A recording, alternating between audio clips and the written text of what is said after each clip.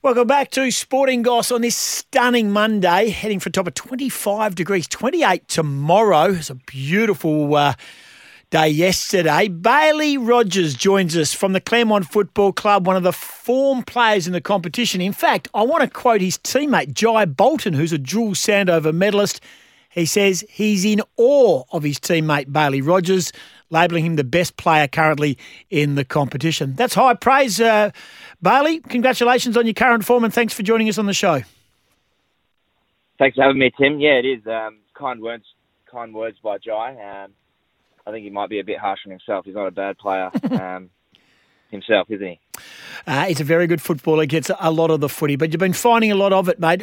Quite incredibly. I mean, I think you're averaging 30 touches a game over the last 6 weeks, and also hitting the scoreboard as well. You've always been a good player. Do you feel like you're getting better, and you are in the best form of your career? Definitely, yeah. I'm definitely playing the best footy I've played in my career, and it's probably thanks to a move to the midfield this year. And I had a little taste of it last year. But, this year, full-blown midfielder, floating forward to get on the scoreboard, which has been good fun. Hitting the scoreboard is one thing. Finding the ball 30 times is the other. What's your priority? Whatever the team needs, Goss. I'll start in the midfield, rotate forward. I'll play as a third tall. When I go down there, I just need to play my role and do the team things, chase, tackle, and get on the scoreboard if it happens. Last time you played South Fremantle, and that's who you're playing this week. The last time you played South Fremantle, the margins at quarter time was 2 points, then 2 points, then 1 point, and then again 1 point. It was a stirring affair, a close affair.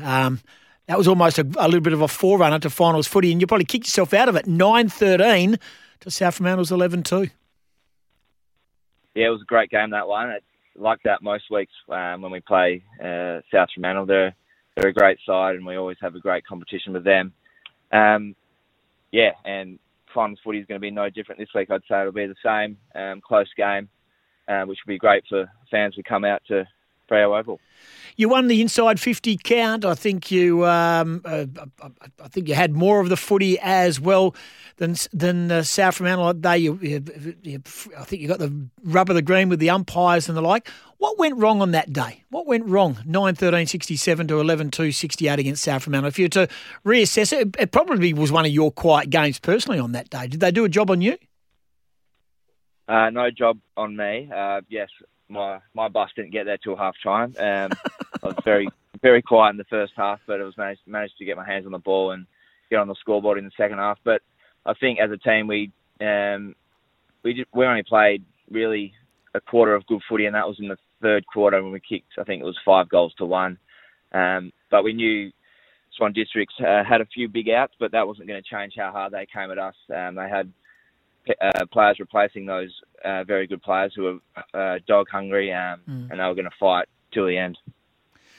Yeah, very much so. We're chatting with Bailey Rogers from the Claremont Football Club. They take on South Fremantle, first week of the finals at Fremantle Community Bank, coming off that performance against Swan Districts.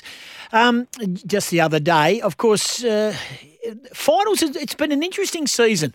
Subies sit there now at the top of the ladder, but they're not in form. They're not in great form. West Perth, we know whatever they can do on any given day, they can give it a shake. We know Swans can do the same when challenged. We know your best is good enough. We know South Fremantle's, the premiership is well concealed. Do you agree?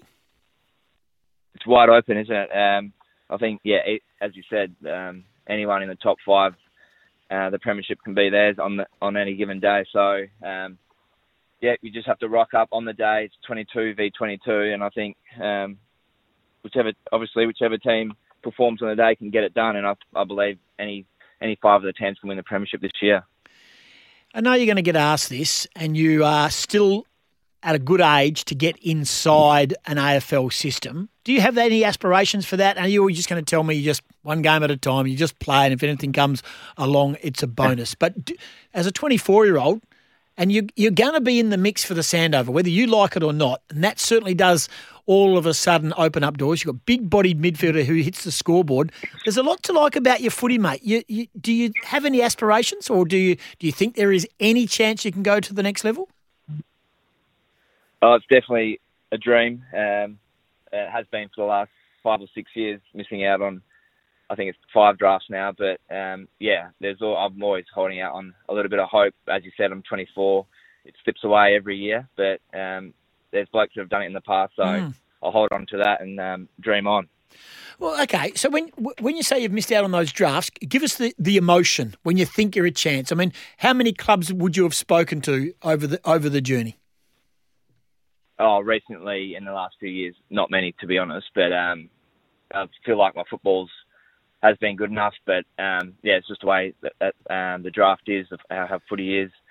But yeah, initially when I was 18, it hurt a bit and took a bit to get over. But Claremont's an unbelievable place to play football, so I'm pretty happy there. Yeah. Have you sought counsel from anyone who's been through the system similar to you? I mean, I know this is going to sound really cliched, but Matt Prittis would be a good person to speak to.